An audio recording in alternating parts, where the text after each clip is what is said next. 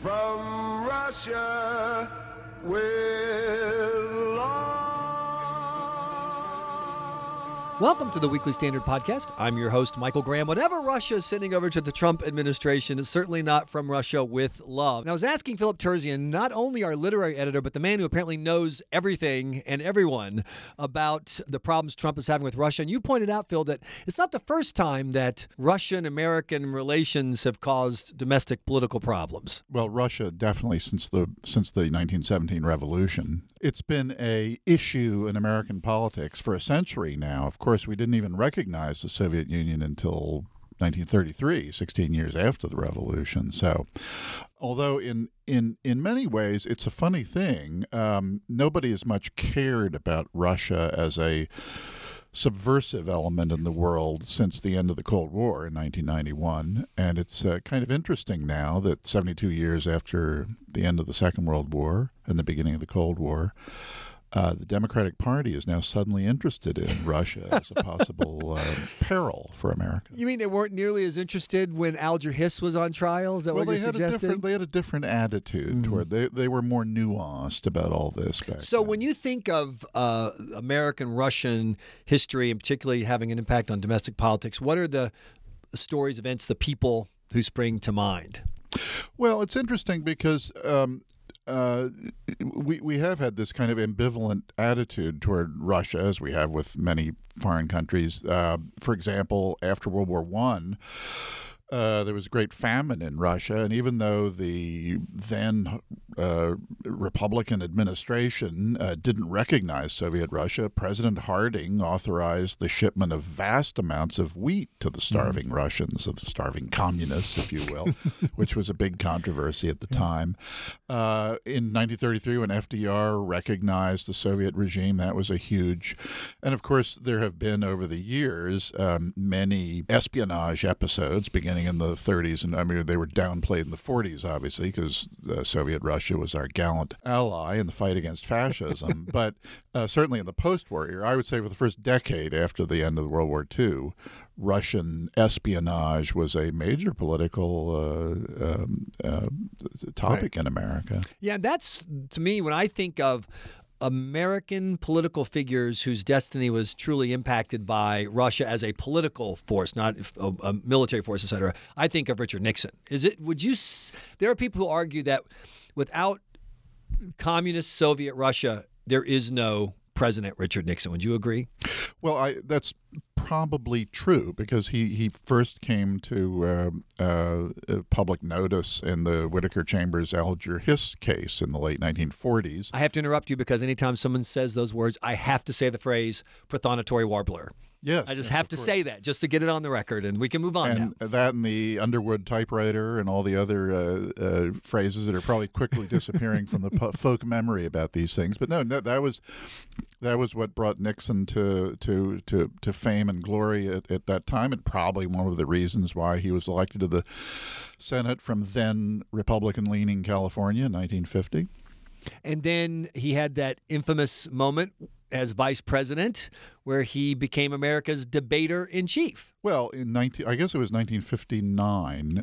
There was a trade fair in Moscow, and of course that was the height of the Cold War. We were enemies of the Soviet Union, although obviously not at war with them. And we had, as I often point out, we had embassies in both capitals all through the worst of the Cold War. And in fact, there was a American exhibit typical of the time. It was to demonstrate the typical American household with a typical American kitchen and two-car garage and all that sort of thing. It was sort of designed to show the Russian people what they were missing. And Nixon and the then Russian leader Nikita Khrushchev got into a quote, debate, unquote, in the kitchen part of the exhibit where Nixon defended the American way of life and Khrushchev attacked it. And so it became known as the kitchen debate and probably did Nixon no harm.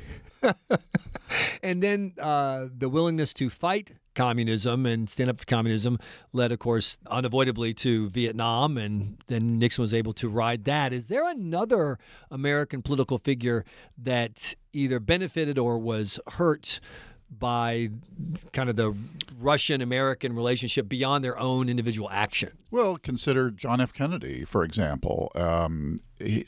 Several things happened to him. I mean, just a few months after he was inaugurated, he pushed the button on a invasion by Cuban exiles of Cuba, which wasn't supported militarily, and so it was a huge catastrophe. And there was that. Then he met in June of that year with the aforementioned Nikita Khrushchev in Vienna, where the consensus was that Khrushchev kind of got the better of Kennedy. Kennedy seemed sort of intimidated by him, which some people would argue emboldened Khrushchev later that year to install offensive nuclear missiles and weapons, bombs in Cuba, which then led to the Cuban Missile Crisis, which Kennedy managed to pull out of favorably. So in that sense, he recovered well politically, but Russia gave him some problems there.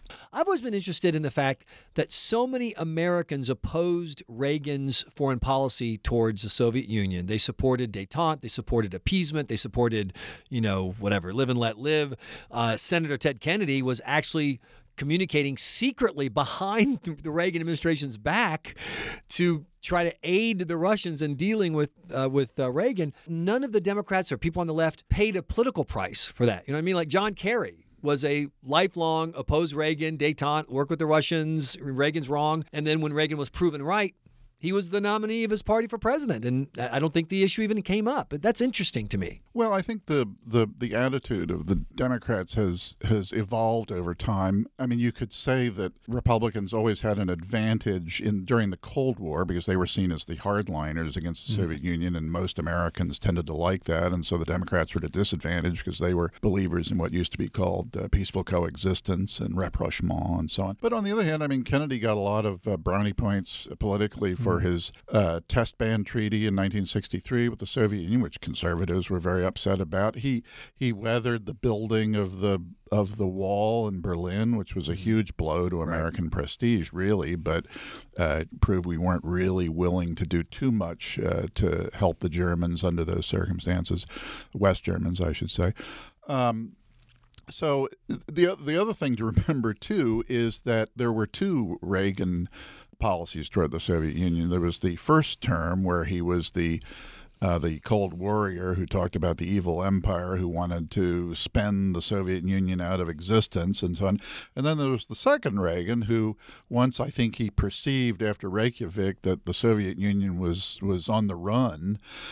He wanted to engage the Soviet Union. And, of course, they had the new open leader, reformist leader, Gorbachev, at which point conservatives were very unhappy about Reagan's attitude. So Reagan in some ways benefited from both being a very cold warrior and also being ultimately a believer in peaceful coexistence. Well, look, we all know what really happened, how we really won the Cold War. First, we beat the Russians in ice hockey at Lake Placid in 1980.